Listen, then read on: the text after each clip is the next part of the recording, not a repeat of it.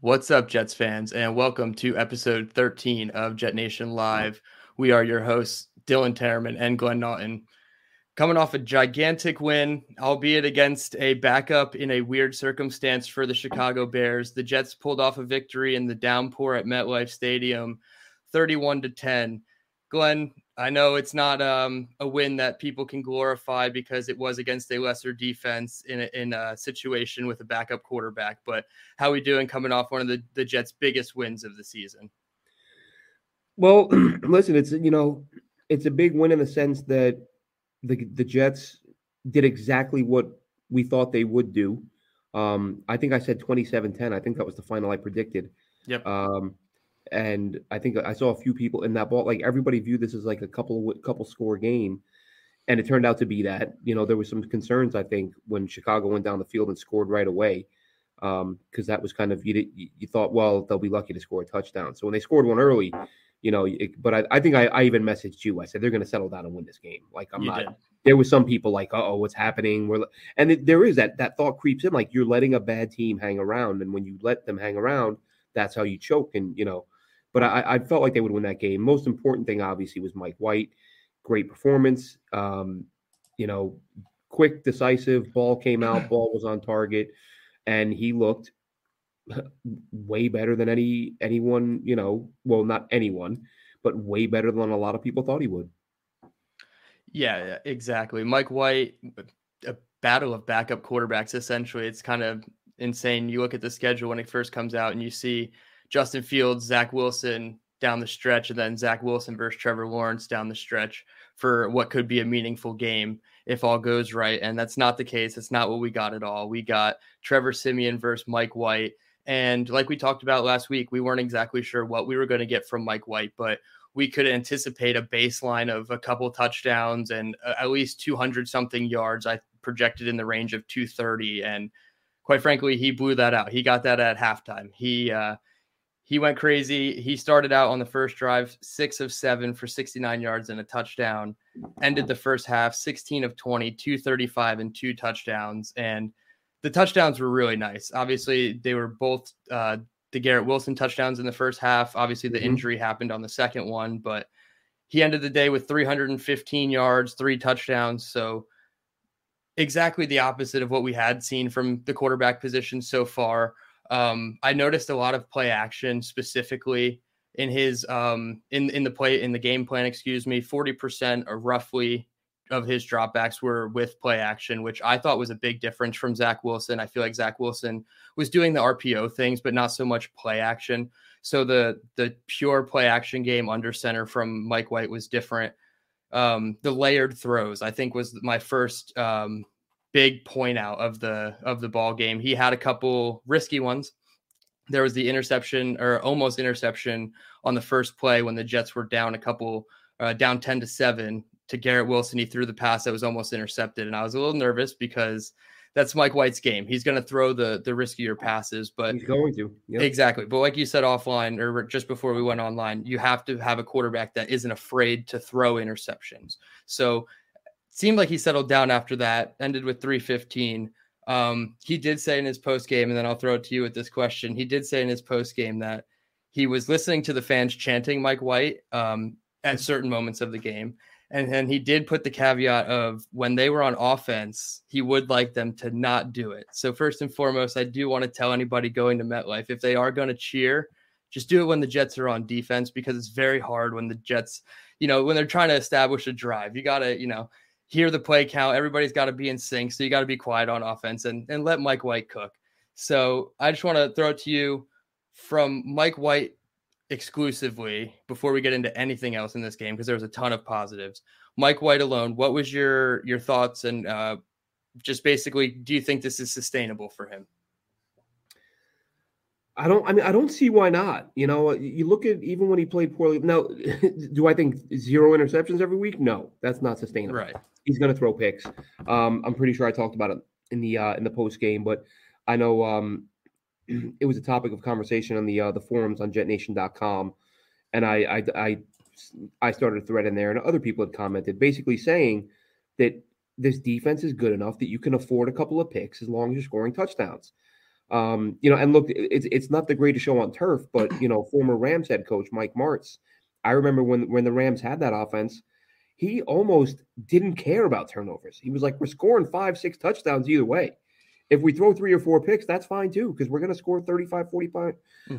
Now, the Jets aren't quite at that level with Mike White, but I think they're at a point in time with Mike White where they're like, if he's going to throw a couple touchdowns and we're going to run 1 or 2 in, we can live with a couple of picks, and you can with the way this defense plays. So I think it's sustainable. I think it's far more sustainable than what was happening with Zach Wilson, which is winning games with no touchdowns and 150 yards passing. That's not going to sustain itself. Finding the end zone 3 or 4 times with a couple of picks with this defense, it's sustainable. It's a matter of, can he do it against a more quality opponent? And we're going to find that in the coming weeks. Listen, the Jets got lucky in the sense that this Bears secondary was banged up. Let's not lie to ourselves about it. But at the same time, some of those throws from Mike White, they were, I think the first or second throw, the one to Garrett Wilson, that was a tight window. Like, it doesn't get any tighter. And he zipped it right in there. So it's not as if all these plays that the Jets, were receivers were running in the clear with no DBs to worry about. Some of these throws had to be on target, and they were. He had the beautiful throw to Elijah Moore on the 42-yard gain over the middle. He made some really nice throws in this game, and that, I get when people talk about the quality of opponent, but I don't think that doesn't hold a lot of water with me if the throw is put in a spot where there is still a defender there to make a play, but you're completing the pass. I mean, there's just still, it's Patrick Peterson, the old days Deion Sanders. They're not the only guys in the league who can bat a pass away. Just because the defender isn't elite doesn't mean he's not a threat to the ball if he's standing, within arm's length of the receiver. And we saw a lot of that with Mike White against the Bears, and we saw them making these plays. So it was fun to watch. It was fun to watch so many guys get involved. And as someone just commented to us, the receivers were on high alert, knowing anyone could get the ball. That I made that point. I think I can't remember if I did that in the post game write up or the video or whatever. But I said to somebody, I said, when you have 10 guys get a catch, everyone on offense is thinking, this could be my ball. This could be me right here. Yep. So, I mean, these guys are human beings, right? Like, you want to believe in your heart of hearts that every single guy is going to give 100% on every snap. You want to believe that. But when you're a guy like Elijah Moore, and I dogged him as much as anyone, but if you're going to run 30 routes a week and not see a target, at some point, those routes are going to get a little bit lazier, a little bit. Maybe I'm not going to be as sharp on this one because it doesn't matter because they don't even look my way. For sure. Well, now, even if it's only a couple balls, you're getting a couple balls a game, you don't know when they're coming, everyone's going to be on their toes, and that everybody gets involved. And I think that's why, we saw the players rally around Mike White because he's a popular guy in that locker room. And for years, how many times have I watched the game where an opposing quarterback, they throw up a graphic 3 drives into the game, has completed 14 balls to 12 different receivers, and then the Jets, you're lucky if 4 guys get a catch. Right. Yeah. And to that point, Mike White did complete passes to 10 different receivers on Sunday.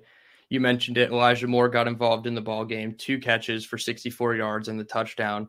Obviously the beautiful 42-yard pass, and then the yards after catch, which is kind of his calling card. We've seen this before with Joe Flacco on the slant pass. I believe it was against the Miami. Dolphins. Yes, yep. Exactly. So we've seen that before. And then the touchdown pass, Mike White said he loved that Elijah Moore was able to feel the soft spot on the outbreaking route and just get open. And that was something that Joe Flacco also mentioned about Elijah Moore. And that's the coaches kind of reiterate the same thing. He's that old dog mentality, that old soul that Rob Saleh keeps calling him. Like, he's a veteran in a sense with his route running. He knows what to do with the ball in space, to get the ball. So Mike White was able to find him. Garrett Wilson, 5 catches, 95 yards, and 2 touchdowns. He brings back the Pepsi Zero Sugar Rookie of the Week for the 8th time. It comes back to Florham Park. It might as well just stay there at this point. So Mike White, yeah, you mentioned a couple of his passes. The first one to Garrett Wilson in the tight window on the slant route. The first Garrett Wilson touchdown, I know there was holding at the top of the route by Kindle Vildor, but the route running by Garrett Wilson to fake inside, then go out, wide open for the touchdown. Then I wanted to mention another big play, and this was the one that set up the second Garrett Wilson touchdown. The play before that, it was a 3rd and 2, and it was a check down to Ty Johnson. They motioned Braxton Berrios out of the backfield, which is something they did quite a bit in this game, which I thought was a nice new wrinkle for their personnel, especially with Michael Carter out. Braxton Berrios coming out of the backfield, motioning to the right. That was his man indicator. He had a nice sell on the play action. He got 2 inside linebackers to bite. Ty Johnson just kind of snuck out in the flat, but Mike White at the top of his drop, Nate Herbig got beat on an interior pressure, and Mike White was able to just kind of dip his shoulder with the ball and step up a half step into the pocket where another defender was crashing down on him. He took the hit, which is something we said Zach has not been willing to do, or at least putting on tape that he's willing to do in the past month. So he stepped up into the hit, delivered it directly to where Ty Johnson needed to on his outside shoulder. He cut up the field for 16 yards. Next play was the Garrett Wilson touchdown. So Mike White, he was doing all the easy things like Rob Saleh said, but I also think he was doing the hard things that Zach Wilson couldn't, wouldn't, shouldn't, whatever isn't doing. And I feel like that was fully on display, all the reasons why Mike White deserves this job, and he's clearly earned it. I know Rob Saleh mentioned that he, in the Giants preseason game, that's when things started to click for him. He had a very slow training camp, Rob Saleh said, but the Giants preseason game, he started coming on.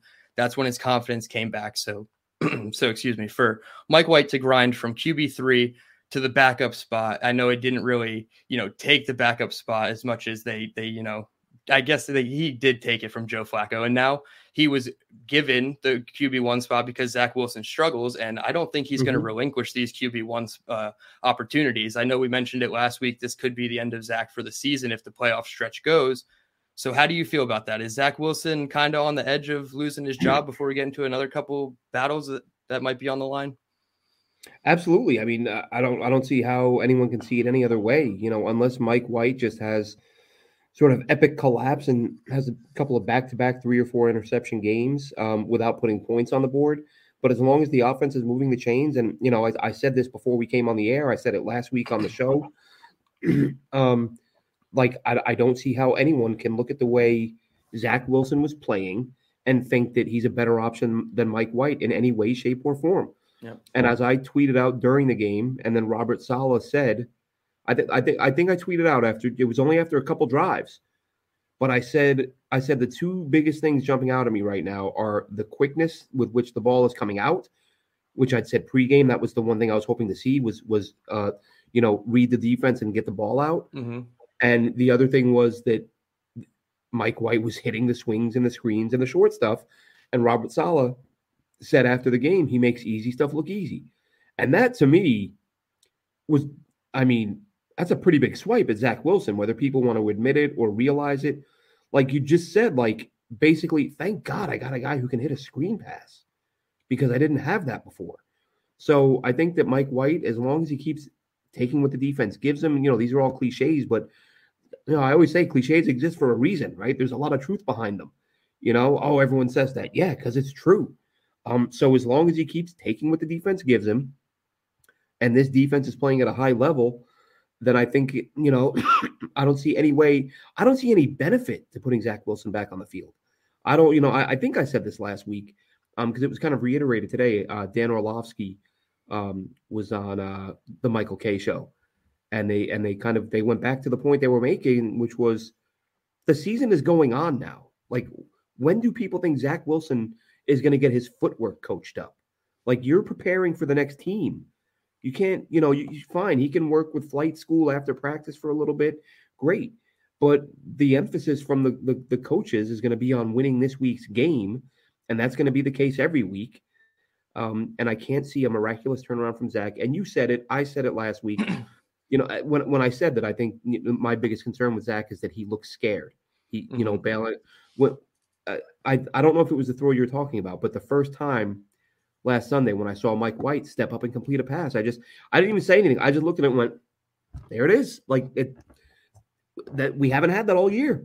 Yep. Take the pass. Let the tackles clear the outsides for you. And if there's somebody coming up the middle, keep your eyes down the field, step up and deliver and take the hit.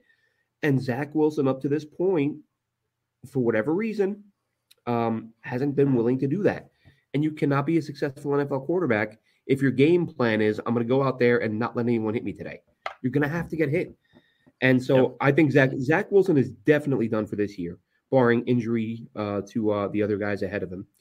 Now look, if the Jets get knocked out of the playoff hunt and, it's the final week of the season, maybe you roll them out there for one game. But as long as they're in this thing and the other quarterbacks are healthy, I think he's done. And then you see what the offseason brings. Yeah, and for anybody confused, when Glenn referenced flight school for Zach Wilson, I believe it was Sala who mentioned it a couple weeks back. It's basically the third string and the practice squad players who don't get a ton of reps at practice because obviously they're dominated by the starters and second string. It's just them getting a 7-on-7 pass camp off to the side during after practice, during practice. So Zach Wilson working with them. I think it was Dan Leberfeld put out a video of him working with Rob Calabrese doing a footwork drill, and everybody, was filling the comments with all their narratives and whatnot. And I think you're spot on right there that Zach Wilson's job is probably no longer, at least for this season.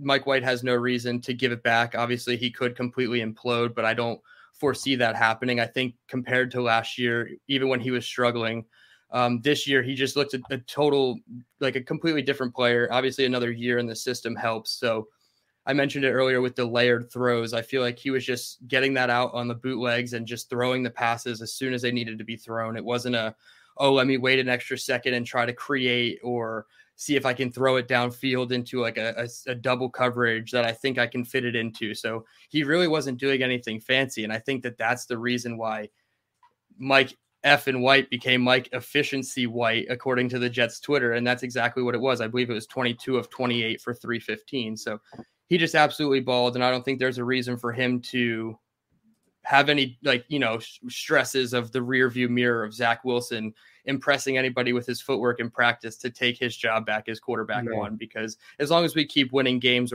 and competitive in these ball games, even if they lose, Mike White has no reason to give up the spot. So another job who's potentially on the line, and that is the running back, the guy right behind Mike White.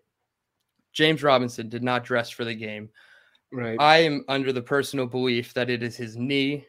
He was not a healthy scratch. I know that's what the media said. He was a healthy scratch, but I believe his knee has been bothering him since he arrived, since he was playing. He came back from that Achilles injury way too soon. Not saying he rushed back and shouldn't be playing, but if he was medically cleared, he was barely medically cleared to return to football practice and playing speed. So he had to get his knee drained a couple weeks ago to even play in the game, and he wasn't very effective against the Patriots. So I understand why they chose to sit him, but I wouldn't say it's a healthy scratch. I think it's his knee.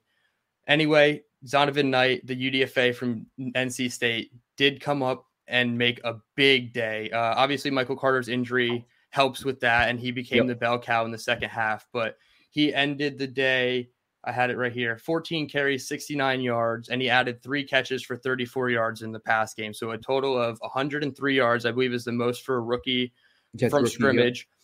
So he just absolutely lit it up. Ty Johnson even lit it up, 5 for 62 and a touchdown. Michael Carter, before injury, had 6 for 21. And my first note when I was watching the game, I just wrote the New York Niners. As a couple years back, the 49ers became that team, and especially from a fantasy perspective, that you just couldn't trust any running back. And any given week was going to be that person's day to produce. They had Jeff Wilson, Raheem Mostert. Now these guys are in Miami, but it was always a trio or even a foursome of guys. Elijah Mitchell was in there too. So guys that you never knew who was going to get the ball. And I feel like that's kind of where the Jets are, especially with the Breece Hall injury, now that they're just kind of throwing these guys at the wall and seeing what sticks. And Zonovan Knight worked. However, James Robinson was a little peeved about not playing. He said he was, quote, upset, and he said he did not come here to not play. Saleh said it's not the end of him by any means. He also said that about Zach, for what it's worth. So your reaction to hearing that, especially coming off another win, having another disgruntled player. Well, listen, I have to disagree with you, Dylan, even though I said it during the game and then I said it again after the game. Those comments from me tell me it's not his knee. Because, I mean, if he was hurt, I think they'd kind of be in agreement and like a wink, like, hey, man, we're going to say it's a healthy scratch, but we're going to rest his knee a little longer. That's a good point. I don't think you then come out and go, this is bull. I should be playing. Like, dude, what are you doing? We said he hurts. Come on. So I agreed with you up until I heard that quote, and then I was like, Right. oh, maybe it's not. Maybe it's not a healthy scratch, or maybe it is a healthy scratch. Mm-hmm. So the one thing about him that the interesting comment from Robert Saleh after the game saying he's leaving meat, he's left some meat on the bone. It's interesting because if you see when I tweeted out after the trade, I went and I watched a couple of his games, and while he looked decisive when he sort of made his decision, he didn't hesitate. But he was. I did notice it was a lot of cutback, a lot of juking, a lot of sort of. It wasn't the take the ball, hit the hole. There was some more of an elusive back, busy feet in the backfield, which doesn't work with every scheme. So I watched a couple of games. I saw it work well with Jacksonville, and I sent out. I think it was a short touchdown run where again he showed good feet. He got to the outside. He hit the hole quickly. But I thought to myself as I was typing that, I'm like, oh, is that the kind of back this offense needs though? But I understood you're limited. You don't have like 50 backs to choose from at that time of year. So I understood the move in getting him. But I did question in the back of my mind, like, not saying, excuse me, not saying I didn't think he would fit, but I did wonder, like, is he going to be a fit here? And he looked all right. A few weeks ago when he did play and he played well, he did look decisive up the middle. There wasn't a lot of dancing around the backfield, but maybe there may have been some other runs where the Jets felt like he could have gotten more. And listen, you never want a guy to say, yeah, I'm glad I'm not playing. I'm glad I sat this week. You want everyone to be mad. You want everyone, there's a way to there's like mad you're not playing. And then there's, the Elijah Moore thing, like demanding a trade. That's like a whole nother level.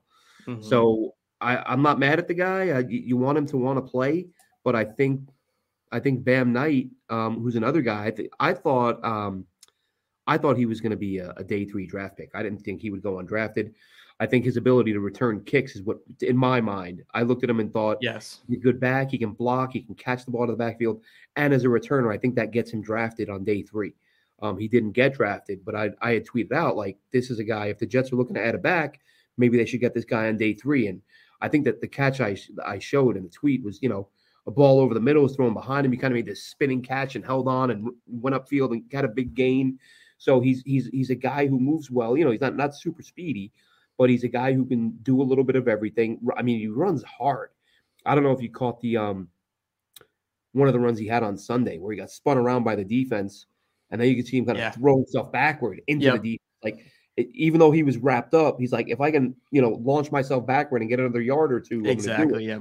And that, like, that's one of those runs you look at a guy and go, oh, okay, that's his. Like, he's no, he's not a joke. Like, this guy, he means it when he, running with authority and all that. So really liked the way he played. Like I said, liked him as a draft prospect. I thought he was a round 6 or 7 guy. Glad they held on to him, and it could be. And I even as someone who said the Jets should draft him, I thought, well, I'm going to take the Jets' word on this. And if they're trading for somebody, that tells me they don't think Bam Knight's there yet. Right. But now you watch him play, and it's like, oh, he's there. Like, and where's there he are been? people saying, why did you make this trade? Which I kind of get, even though I was someone saying, yes, make a trade. Bam's not ready if they're not playing him yet. But it looks like he might be. And look, worst case scenario, you have 4 really good backs going into next year.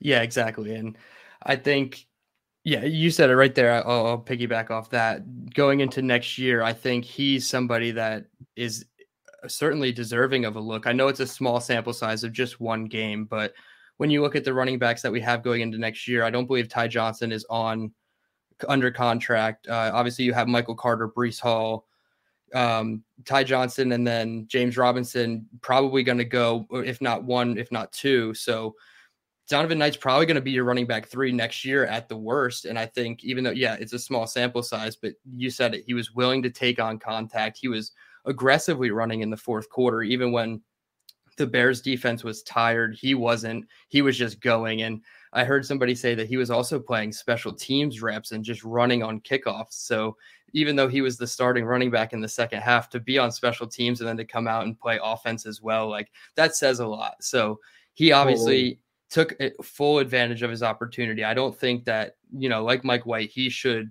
have to give it up anytime soon. Now, I'm not saying James Robinson should be a healthy scratch every week. I think they have to find a way to make this 4-headed monster work. Obviously, you can't carry 4 running backs, 3 tight ends, and however many wide receivers into the game. So maybe they even trim down with more wide receivers. I don't know. We talked about it in the beginning of the year. They were winning with the run game and the defense. So who's to say Jeff Smith and Denzel Mims aren't healthy scratches and they suit up 4 running backs? Right. I'm not saying that that's exactly what they're going to do, but any given week when they want to run the football, I think that could be an absolute option for them. And I think Mike LaFleur, I mentioned it with the personnel, wrinkles he did this week. That's certainly something he could take advantage of because all 4 of them prove that they can be pass game efficient as well. So the running backs as a whole, I mean, Ty Johnson's angry touchdown run, that was something else. I hope he wins that award from Good Morning Football. Kyle Brandt gives out the Angry Runs Award. I hope Ty Johnson's at least a nominee for that one because he put a good stiff arm on after breaking 2 tackles at the line of scrimmage for that 32-yard touchdown run. Saleh did say, however, you mentioned it with him, Zonovan versus James Robinson. Bam has NFL runs north and south. James needs to get more north and south. Not everything will be a home run. Get vertical and explode through the line of scrimmage. So I hear that, and I think that is exactly what James Robinson was doing on film. He was not hitting the hole with explosiveness. He was getting a little happy in the backfield, taking it outside, but then also cutting it back when he shouldn't cut it back, and he could have still taken it outside. So I'm glad that Zonovan Knight not only came in, but was decisive and used his vision to actually just hit the holes instead of trying to be patient with it. I think Le'Veon Bell, obviously he's, his calling card is his patience, and it's kind of hard to do that style of running in our running system with the outside zone and everything that they like to do. It's all very timing based, hit the hole, and if it's not there, just cut up field. So right, James Robinson might not be done for the year, obviously, but Zonovan Knight should certainly get way more opportunities moving forward. Absolutely. Let's move over to he probably will this week with Michael Carter. Yeah, and Michael Carter's injury obviously is only going to help with that. It's a low ankle sprain for Michael Carter. I guess we could just run right into the injury report. He was a no practice Wednesday and Thursday this week, Michael Carter, with that low ankle sprain. Safety Ashton Davis has been out the past 2 days with his hamstring. Cedric Ogbuehi out with his groin injury that he suffered in the game where Max Mitchell came in. Chaz Surratt is also out with his hamstring the past 2 days. And I believe DJ Reed had a personal matter, but he's back at practice. And Sheldon Rankins and Kenny Yeboah are both back at practice. So it looks like Rankins is on pace to play, if not this week, next week against Buffalo. His absence has kind of been, very much missed. I feel like the replacements that they have in Solomon Thomas and Tanzel Smart, we can transition to the defense right there. They have not been anything that Sheldon Rankins has been. What were your overall thoughts of the defense? I know the defensive line didn't have the game of their season this year after 3 really high sack performances. Listen, I mean, they did what you would expect them to do against Trevor Siemian. He's not a guy who poses a real threat. Yep. So, as I said before the game, I'd be surprised if the Bears scored a touchdown on again, I said 27-10, but I really felt like they could almost pitch a shutout in this one. And, obviously they dominated, which you would expect them to do. The sack Bryce Huff had was fantastic. I saw the get off on that was just unbelievable. I think, I've said it before. We've both said it. He's a guy they need to get re-signed. I would give him a deal now. But, we'll see what happens with that. But the defense did a nice job. The Bears don't have a ton of weapons. And they were down to their, second string, damn near down to their third string quarterback when they said that it looked like that was going to be the case with Siemian hurting an oblique during the pregame warmups. Obviously, he goes, and you give them credit for doing what they should have done. You didn't play a great team, and we said that if Justin Fields didn't play, the Bears might not score, and Justin Fields didn't play, and the Bears didn't score a whole lot. So good job by them, and a much bigger challenge this week coming up against the Vikings. Yeah, and then that touchdown, going back to it, when the Bears took the lead 10-7, I believe that was the first touchdown that DJ Reed has allowed in man coverage in over a year and a half. So It's some bonkers stat that I saw on Twitter from him and man coverage. So it was very rare, and he played the play perfectly on the touchdown. Byron Pringle just that was crazy. he just made a better play. You know, It was crazy. I watched the broadcast. Exactly. I watched the broadcast over about 3 times, and I was like, how did he not break that up at a minimum? I think that's exactly what I said. I think I tweeted it. I was like, how does he not get that ball out of there? It was just exactly. So my one big concern was the tackling again on defense. I don't want to lead with a negative, but the tackling was very poor. It was Brandon Eccles on the shallow under route that led to an explosive play. And then it was CJ Mosley. He didn't really miss the tackle, but just him slow in coverage 2 plays or 3 plays later. He got smoked. It didn't look great. And I'm not, I sat up here and I put Mosley as my MVP of the team 2-3 weeks ago when we did our midseason awards. So I'm not, backing off of that, but that play, if you wanted to use that against him, I fully understand. But he made up for it with an interception later on in the game. I don't have the sack numbers, but I do have the 4th down numbers. They held the Bears 4 for 13, so that's 30.7%. So that's near elite level, stopping on 3rd down. Obviously, I understand it's Trevor Siemian, but to a degree, Trevor Siemian is going to efficiently run the playbook similarly to Mike White. And, just drop back, get the ball out, know exactly where he's supposed to do. And obviously, Claypool got the better of Sauce on a couple of plays, but the Jets defense is, far superior to the Bears offense. So it was just a matter of time when we were just going to stop them. Like you said, you tweeted it at me right after they scored. They're like, man, the Jets are going to settle down. I'm not worried. We're going to win this. And they ended up winning big. So Sauce gave up a couple to Claypool, then kind of locked it down again. Quincy Williams had a big tackle for loss that was set up by Jordan Whitehead that I really wanted to highlight because I feel like the tandem of Jordan Whitehead and Quincy Williams in the run game has been very, very dominant. And if they can usually it's Jordan Whitehead just coming down and clearing out an offensive lineman and then Quincy scraping right behind and just getting the tackle. So I like that. We talked about DJ Reed having the near interception. And then another thing I wanted to point out on film that I saw, the Jets ran a handful, maybe 5 reps of 5-man front. And that's very different. They don't normally do this. Their motto has always been front 4. Let's get home with 4. Right. But they kind of crept down Quan Alexander to the end man of the line of scrimmage standing up. And he rushed sometimes. Sometimes he would just stay back and kind of contain a little bit. But they used him on the first play of the second half, and it resulted in a sack for, I believe it was JFM and Nathan Shepard. So just a couple of wrinkles that I saw the Jets doing that gave me hope from a defensive perspective that they can change when they need to. And I feel like when the Bears were running like they were, Saleh, he gave his props to David Montgomery. So they had a hard time against the run at first, it felt like. So what were your overall thoughts of the defense? I know it wasn't, the most clean game from them, but they kind of settled down halfway through and basically got back on track to what they were doing.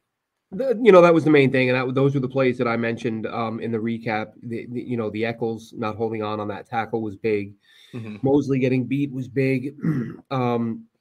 Really just a lot of what you just said. I think those are the exact plays that I covered that were a little bit worrisome early on, but you kind of, I just thought there's no way this is going to continue. There's no way you're going to keep playing this way. It's just too much talent on this defense for that to happen. I thought we'd see a little bit more in the sack department just because of the fact that it's Trevor Siemian. You have lockdown corners and the Bears are thin at receiver. I really thought we'd see another sort of 5 or 6 sack performance. That didn't happen. But we did see some pressures. They did pick up a couple of sacks.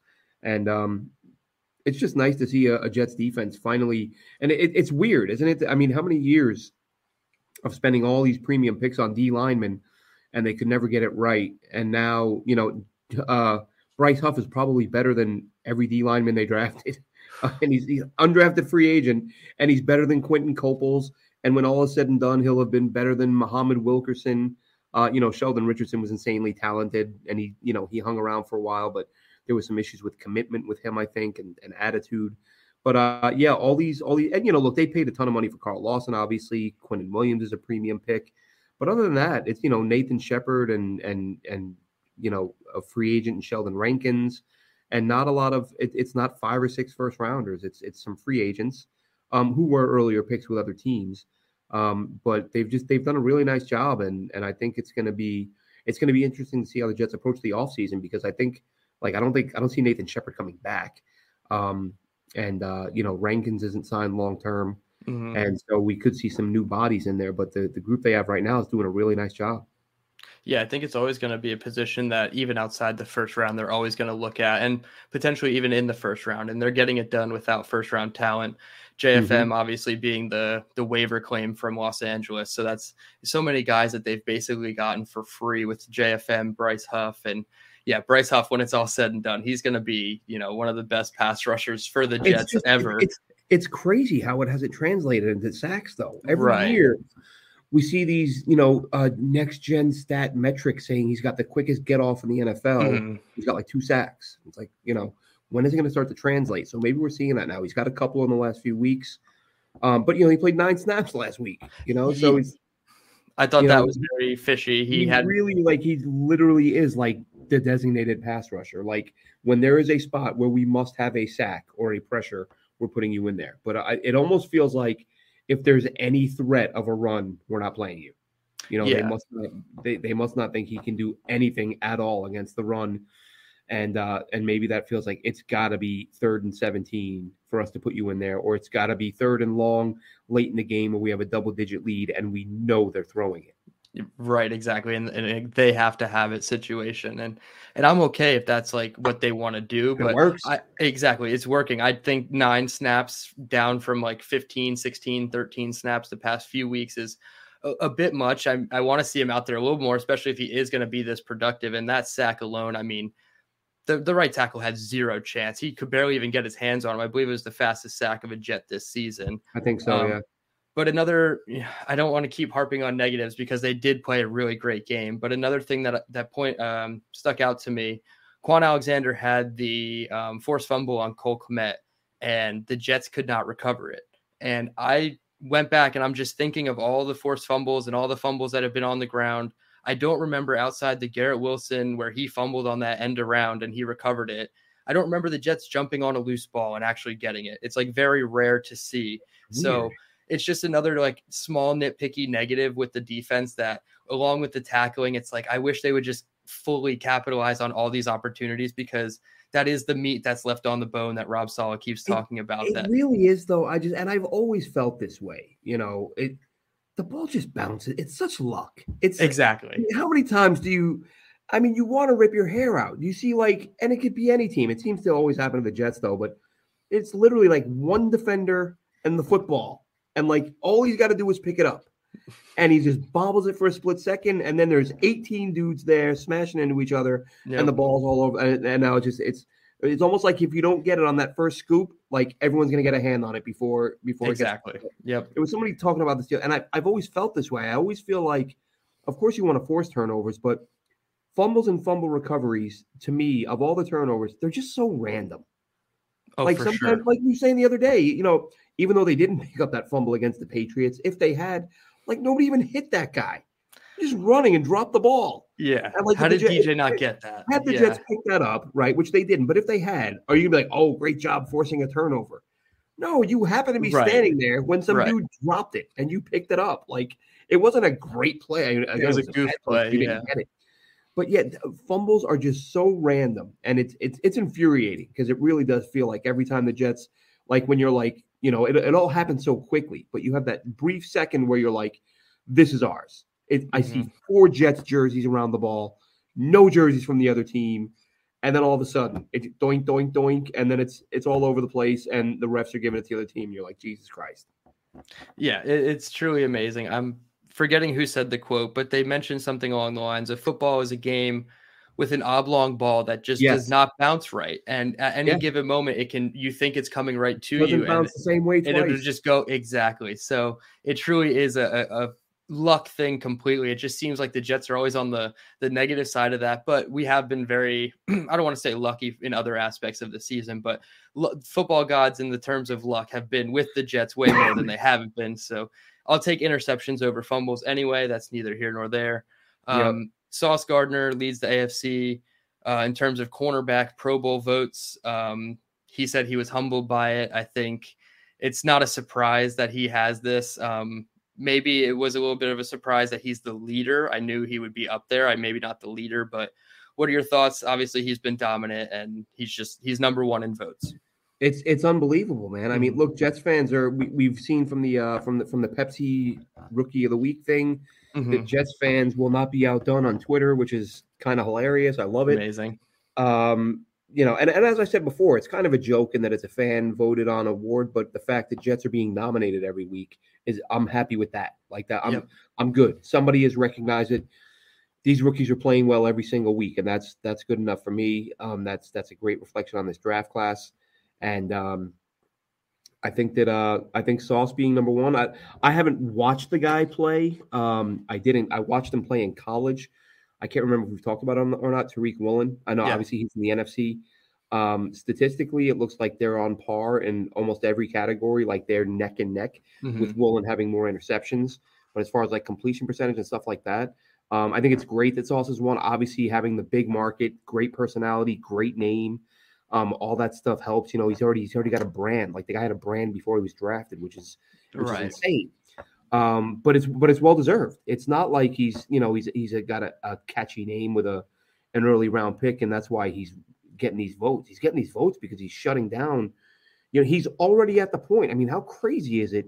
I think I made this point earlier in the season. It only took a few games before like opposing fan bases were celebrating the fact that one of their guys got a catch on him. Like you don't do that unless a guy is awesome, because it's the NFL. Everyone's going to give up catches. Everyone's going to get catches, unless you're Elijah Moore playing with Zach Wilson. But everyone's going to get catches. Everyone's going to give up catches, and that's what it's not a big deal. But like when Diggs had that catch on Sauce against Buffalo, like all these Bills fans, oh look, we got Diggs won, Sauce nothing, like right away, and it's like first play, and it's like this guy is in like his 7th NFL game against an All-Pro, and like you guys are noticing and celebrating the fact that he got a catch on him.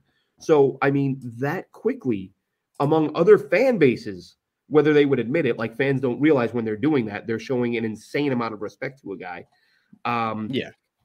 So whether they're admitting it or not, like the guy is getting attention, he's shutting people down.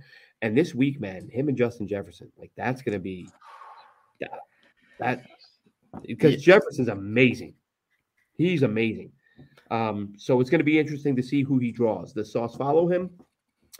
I don't know, but it's, we can jump at some point, and it's going to be that's like that has the potential to be the sort of worth the price of admission matchup. Yeah, I don't have the numbers from Chicago just yet. But on the season, Sauce has allowed 208 yards in coverage. I don't think that number has changed significantly since the Bears game. I know the 1 or 2 plays that Claypool beat him on might have been like 30 yards. So even if it is 30 yards, it's under 250 yards on the season for this guy, and we're over the halfway point of his rookie season. So it's nuts. He's taking the best receiver, or usually most of the time. Yeah. Even if he's taking the second best receiver. Exactly. 400 yards on the year. I don't care if that's against opposing tight ends. Like that's amazing. Yeah, exactly. And as a rookie. Yeah, and obviously rookie corners playing well. It's almost unexplainable. It is weird. Yeah. Well, it's past happy league. It's like eventually these guys are going to break, but to be so good so fast, I think that's what I mean. Who's the last 3 years have been like I really good like rookie classes. Martin Emerson out of Mississippi State. Yeah, like I heard him the other day. Yep.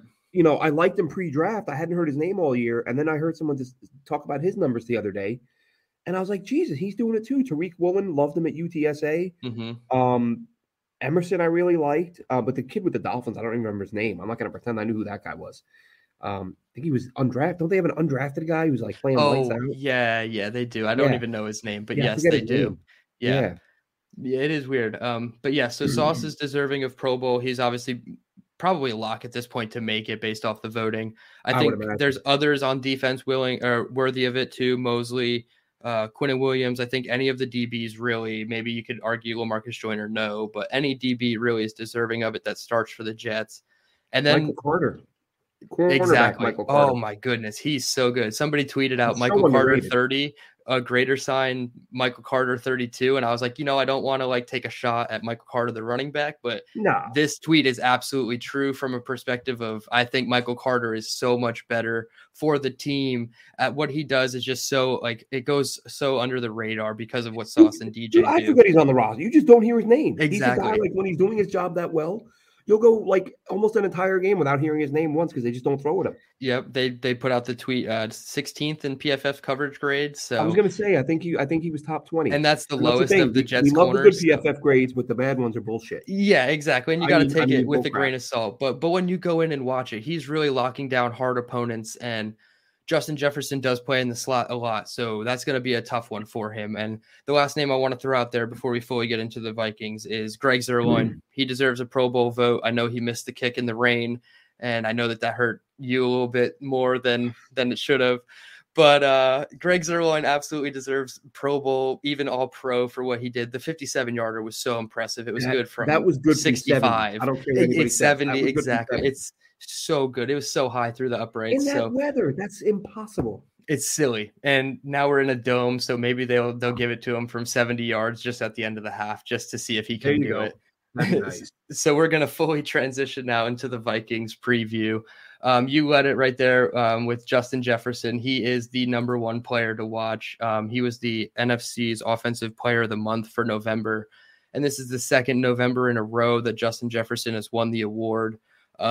Good thing for the Jets is they play him on December 4th and not in November anymore. So he's the player of the month in November, and he can fall off a little bit when he sees Sauce and Reed this week. No, that's obviously not realistic, and he's going to get his opportunities. And I think as long as you limit his opportunities, you have a very good shot in this one. The Vikings are 9-2, but all of 8 of their 9 wins, are of one score. Their losses do come by big margins, 17 plus points. They lost 24-7 to Philly in week 2. And then they lost 2 weeks ago, 40-3 to Dallas. So they are susceptible to being blown out. And it seems like when they win, they are only winning by a very small margin. They beat all 3 teams in the AFC East. I believe it was like 3, 5, and 7 points for all 3 teams. So, but they have beaten all 3. They're looking for the sweep. One thing before I throw this question at you, Minnesota's defense, third most receptions of 20 plus yards allowed with 43. That's third most behind Pittsburgh and Atlanta with 45. So realistically, they're second because Atlanta and Pittsburgh are tied. So just hearing that stat alone, does that give you way more confidence that Mike White can do this in a dome after coming out of the rain where he threw for 315? I wish I remember. I should have saved the tweet. I need to start saving tweets that I know I'm going to discuss during the show. But somebody tweeted out the amount of man coverage Minnesota plays. Like they don't play man coverage. They don't believe they're good enough to hang with opposing receiver. It's a lot of zone, a lot of deep coverage or cover 2, whatever, working in space and giving guys room to run. And when you have as many explosive receivers as the Jets do, that gives you a chance to make some plays. So I really, this is a game where I expect a lot of points to be scored, and hopefully the Jets defense holds up their end of the bargain and keeps the Minnesota at least in check. They're going to get their points. You're not going to hold Minnesota to 13. But if you can keep them, in check, and Mike White, again, just decisive with the ball, limit the turnovers. I don't see him having a lot of 0 turnover games with the way he plays the game. But that's fine as long as he, finds the end zone a few times.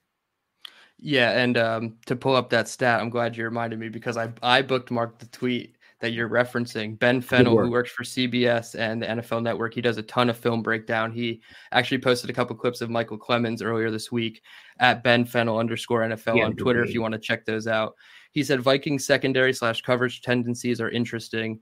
Zone coverage, free access, and open wide receivers all over the defense, allowing a ton of yards and explosive pass plays. They do not want to play man coverage. And he listed some ranks here. Cover 1, they're 31st in the league. Cover 0, 29th. Cover 2, 27th. And press coverage, they're 30th. So they truly are letting the wide receivers get off the line of scrimmage freely. And if that's the case this week, we saw what Garrett Wilson and Elijah Moore can do And we've seen it all year on film. It's just a matter of them not getting the ball. But now that they were getting the ball, we saw exactly the fruits of their labor because Mike LaFleur is scheming these guys open. So if that's the case, I do think that Mike White can carve up this defense if they're going to play soft zone and let these guys eat. Yards after catch is the name of the game for Elijah Moore. Garrett Wilson, he had the yards after catch on the second touchdown. So we know he's explosive with the ball after the play. So get everybody involved in the pass game. The linebackers are going to sink 8 to 10 yards deep and just let the underneath stuff. So any running back underneath is going to work. I don't really have too much else about the Vikings other than, like I mentioned, it's a dome game, which is the first and only for the Jets, which I think is big because we've played a lot of outdoor weather games so far this year. And you can use that as an excuse or not. That's what happens when you play in the Northeast and the AFC East against Buffalo, New England, New York. We know what it is. So the elements don't really affect us, but I think it's important to put out that there is a dome game on the schedule. After the rain game and seeing what the offense did, 466 total yards, I'm not really worried that the elements would be a factor anyway. But I'm going to go out on a limb and say that the Jets win this one pretty handedly. I'll give a prediction.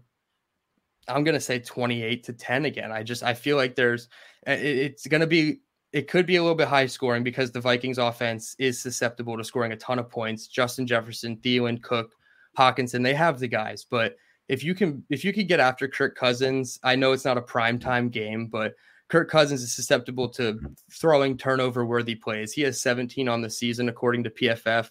And that's of all different pressure types. It doesn't matter if he's clean or not. So he's willing to throw the ball up there and, hope Justin Jefferson's, on the other side of it. And sometimes that's not going to be the case. So I'm going to say 28-10. I know it's a little bold, but I feel a lot more confident after watching Mike White in a full game. And I don't think that he's going to regress like he did last year in 2020. I'll tell you what, man, if they hold the Vikings to 10 points, I've already put a few bucks on them winning the Super Bowl. They hold the Vikings to 10. Oh, man. And Mike White carves them up. Listen, this defense is good, but Minnesota, I'm thinking I'm right on board with you with the Jets points. I was going to say 28-24 Jets. Okay. 28-10 would be a dream. And we'll see. I will say, though, where the Jets do have a chance, to be honest, I haven't watched any Minnesota, but I looked up some of their numbers. Or not, I haven't watched any of them this week. Mm-hmm. It looks like they really struggle up the middle. Mm-hmm. I think their guards have given up like over 60 pressures and hits and stuff like that. So I think, as a matter of fact, I pulled it up a second ago. And again, see, these are the things where I think PFF is useful. Like, I don't love their grades. The premium stats are where it's at. So Ed Ingram and Ezra Cleveland, this is PFF, have given up a combined 78 pressures. Wow. And if you throw in Garrett Bradbury, he's given up 22. So that's 100. That's a clean 100 on the interior. Just the interior, yeah. And they could be down Christian Darrisaw. So I saw that. It's not confirmed. Out, then you have to shut them down. Exactly. You got to be back up in the 5-6 sack game again. Absolutely. Exactly. So that's where the Jets do have the ability. Like if Quinnen Williams is on and Sheldon Rankins plays as we expect him to, I think they have a chance to, to absolutely shut these guys down. But I like the Jets to win either way. I like Minnesota to put up points. But if the Jets do get, sort of the number you're talking about, holding to 10, I think it's going to be the Jets just abusing them up the middle. Yeah, I think 28-24 is definitely a more realistic outcome based on the way the Vikings are playing. But I don't know. I'm just going to go out on that limb and say that they do, because if this is the game, I feel like obviously, this is a tough road stretch, 2 games in a row, Minnesota and Buffalo. So it's really going to be, I've said this at least 13 times on this show, and we're only in episode 13, but this is going to be the toughest stretch for the Jets. Like, Minnesota, Buffalo on the road. Detroit's no joke right now. Exactly. And you're going to have your backup in Mike White. Obviously, your backup running back situation. Yeah, I mean, your backup is better than your starter. A lot better. That's a loose term backup. Exactly. Yeah. But exactly. That's exactly. It's a tough stretch no matter how you slice it. And I think making another statement win would be just absolutely huge. So 28-10, I'm going out on the limb. We can dive into some draft prospects to end out. I know we only have 5 minutes, so I was just going to throw out some playoff scenarios that help the Jets, as well as one player. Obviously tonight, the Buffalo Bills play the New England Patriots. We need the Bills to beat the Patriots. I know a lot of fans are trying to root the opposite so that the Jets can win the AFC East. There's still a chance that the Jets can win the AFC East, but we don't have the tiebreaker with New England. So until, it's decided with Buffalo and whether we split or we take both, we need New England to have less wins than the Jets. Buffalo is not our main concern right now. It's New England. So Buffalo, we need to beat New England tonight, which will start about in an hour. We need San Francisco, obviously, to beat Miami, but that's no surprise there. We need Kansas City to beat Cincinnati because we do not have the tiebreaker against Cincinnati. They obviously beat us 27-12 in week 3, so that's a tiebreaker we do not own. They do have a hard strength of schedule down the stretch, so Cincinnati is in a bit of a gauntlet right now, and they can't afford any losses. So we need Kansas City to start, help us out there. Some pipe dream ones, I believe Denver, if they beat Baltimore. I just saw that they're playing Baltimore. That's not going to happen. And Denver to beat Los Angeles Chargers, which I don't even know. I feel like the Jets are ahead of the Chargers on the standings, so it doesn't really, help us. Obviously, it will help us, but the Raiders and the Chargers, not really. It's a moot point. It doesn't matter really because the Jets are ahead of them, control their own destiny. Any of those games, ring a bell to you and that you want to touch on? Yeah, I mean, I think Cincinnati, like they pulled one out last week. I thought they were going to have a tough time. Yeah. Against Tennessee, Derrick Henry at full strength. I thought Tennessee would win in a close one. They obviously pulled it out. Kansas City right now, Patrick Mahomes being Patrick Mahomes, I think if you need help from Kansas City, you're in good shape because they're not going to lose a lot of football games. So that's going to be interesting. Tonight's game, we want Buffalo. It's going to be, and listen, if obviously, normally I don't care if Buffalo gets beat. But if I need Buffalo to win, if the Jets need Buffalo to win, and they're playing New England, as someone commented here in the comment section, the Bills are going to beat the brakes off New England. Hope they do. Hope they beat them by 70, like demoralize them, crush them. I have no interest in seeing the Patriots do well. If it was the other way around, I'd want. Well, no, I wouldn't want the Pats to pound anyone, but I mean, it's go for it, and I'll be rooting for the Bills tonight, and I think they'll win. They're a much better team than New England. We saw what they did to them in the playoffs last year.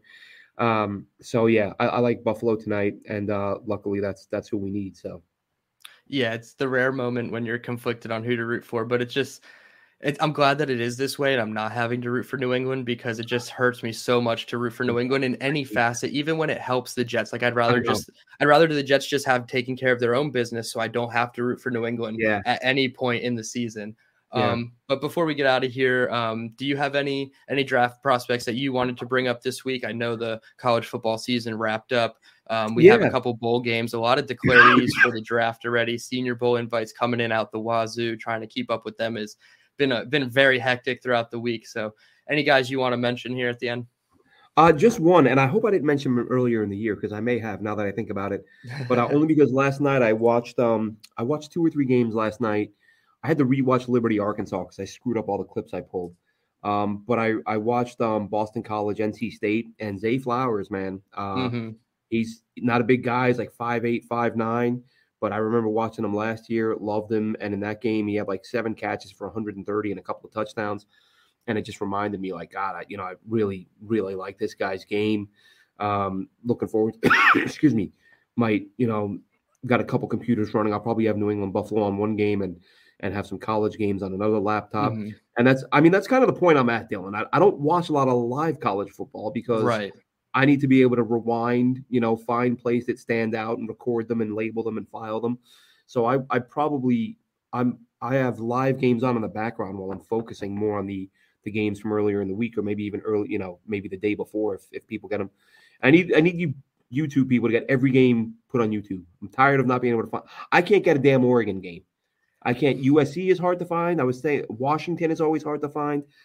People on the West Coast need to wake up and get your act together and post me some full games Yeah, Matthew loves ball. Get on Matt this. loves ball. Love that Pac-12. guy. I got to get that dude's address and send him a thank you card. Seriously, right? Yeah, Yeah, from get Nation. some more We love Pac-12 you, in and we're there. glad you love ball because Yeah, exactly. You threw me off there. My guy that you did mention Zay Flowers, by the way. Week 5, I have it in my notes. You brushed over him. It wasn't like a deep anything like that. So just another name to throw out there. But he did take a Shrine Bowl invite, and he did officially declare for the NFL draft, I believe, as of the last 48 hours. So yeah, I think in the last 24, actually. That's it was maybe funny even because I just watched him, and then I saw I forget his name. I'm an idiot. The Jets beat writer for the Daily News. He tweeted out that Zay Flowers had declared, and I said, "Oh wow, I just watched him last night, and watched him a lot last year because I watched a lot of Boston College O-line last year, and as a result, a lot of Zay Flowers." Mm-hmm. Yeah. So Zay Flowers definitely one that I like. I've definitely had my eye on him for a while. I'm excited to see what he does at the All-Star game. The guy that I brought, I only have one prospect to bring to the table. This is the guy I studied over the summer. Kind of fell off in, following up on him. And I kind of did with just his stats. I want to go back and see his season as a whole now, but he's still playing technically. And that's Georgia defensive back, Christopher Smith. I believe he's a safety, but they kind of play him in a hybrid nickel role, sort of. So it's kind of like a cornerback slash safety for him. 5'11", 190. He's a fifth-year player with 40 career games. He's played all 12 games for the Bulldogs this year. He has 47 total tackles, 4 tackles for loss, 1 sack, 2 interceptions, 5 passes defensed, and a forced fumble. So he kind of does a little bit of everything. My notes on him was he just had the instincts of a veteran player. Like I mentioned, a 5-year player. He just kind of led the back end of the defense. And I know they had some younger pieces. Keely Ringo's another star in that back secondary for them. But Christopher Smith just kind of kept everything together, and he was always the one making the play. I don't really have a comp for him at this point, and I'm not really big on comps, but just his presence and his communication, everything, like he's pointing, calling out plays. And this was all off last year's film when I watched him in the summertime. So I was really excited to see that he had, filled up the stats, and I'm excited to dive back into him. But Christopher Smith is somebody that's actually being talked about as a top 50 to top 75 player, almost a lock at this point. So he's probably higher than I even thought he was going to be when I watched him in the summertime. So excited for him. Obviously, he's still playing the college football playoffs. Georgia, I believe they're number 1. So they're going to face, it looks like USC at this point. I know things can change, but Georgia USC is going to be a pretty big matchup. They have explosive offense on USC versus Georgia's stout defense. That's going to be a big matchup. And that's my guy. Let me since I screwed up and gave us Flowers a second time. Sure. Let me go with another guy who I actually tweeted about earlier in the week. Another guy I loved last year. Watched him a little bit this week, and I'm gonna try the video share, see if this works. Jack Campbell, linebacker from Iowa. Okay. He's a guy who covers a ton of ground. I had him written down. That's funny. Yeah, and he's so what do I do? Do I hit picture in picture? I don't know. Let me see. This. I can add it here. Do you have it? Yeah, there you go. There we go. Guy, he seeks out the ball carrier, gets a million tackles. Yep, number 31 there. Yeah, number 31 had a really impressive INT last week, or I forget who it was against. Oh, against Ohio State. Yep. Sort of leaping up over the middle, outstretched hand, got a hand on the ball and pulled it in for the pick. His PFF grade looked really good in terms of his coverage, and I did think his coverage looked better this year. So I think that he's a guy. Here he is again, middle of the defense, right in the middle against this is Kentucky last year. Oh yeah, finds his way, gets through the trash, big time hitter, short tackler, and a guy that. One thing I have a hard time with, Dylan, admittedly, is like mocking where guys are going to go, because I get this bias where I watch a guy so much I probably overvalue them a little. And I might say a guy is a top 100 pick and he ends up going, like 170th or something. And it's just, I watched so much of that guy. I liked him. Like I watched Jack Campbell and I'm like, I can see him being a second rounder. And I pulled up 1 or 2 lists and he was sort of ranked in like the 90s. And I'm like, all right, maybe I'm crazy. But listen, as they say, every board's different. And what one team has as a second round guy might be a 5th rounder for another team. So But yeah, Jack Campbell is a really good player, and I'm glad I realized that I can just pull the videos up. Yeah, that was awesome. Might make it a little bit easier in the future instead of having Exactly. to The see me efficiency of comment, that but was very yeah, smooth. Nobody can see it on the back end, but that was very yeah, smooth how that worked there. And I that believe worked that out. was Chris Rodriguez, the running back for Yes, Kentucky, yes, and he's Kentucky. another draft eligible name. So He's having a really nice year. yeah, exactly. So Jack He's Campbell, another guy. Last year, I was watching so much Wandale Robinson. You yep. know, this is what happens. You're watching it for one guy, but then I'm like, Next man, year this you go back and you're like, oh, there's running back's another really good guy. too. Yep. Yeah, like I said, Will Levis. I was asleep at the wheel on him last year. I Yeah. was probably 5 games into watching Wandale Robinson before I realized, like, these are really good throws that he's hauling in. Like, it's not all him. And I'm like, I got to start looking at this quarterback. So yeah, it's a fun process. Yeah, it's definitely fun. And you mentioned it before. Not every team is going to watch every single player. So somebody could be 50, 60, 70 on your board, but they could be 140 on another board. And that's on a team to team basis. I believe Rex Hogan has come out in interviews and said that the Jets really have like a board of 150 to 200 guys that are like their scheme. That's it. Like if they're not that scheme or whatever, they're not even looking at the guy. So 150 is a very small number. And the Patriots go even smaller than that with like 120, 115 sometimes. So draft Which boards seems for teams unfair are because I'm having to go off a PFN's list and I'm looking at 1,500 players trying to get an exactly. idea about each guy. The draft Jets pool could just gets kindly, I larger. promise not to tell anyone. Just show me your list and I'll know who to watch. Right. Save me Exactly. thousands of And hours. yeah, and I think that's the hardest part is identifying scheme, because just because they don't play that scheme in college doesn't mean that they can't fit that scheme in the Yeah, it NFL. doesn't mean the Jets aren't looking at him going, we can make it. We can make Exactly. that work. So you almost have to watch 1,400 players Everyone. and figure out, okay, project the scheme or look at the scheme they're in, and will that help them in the NFL at the Jets Yep. specifically? So it's a fun process, and we're just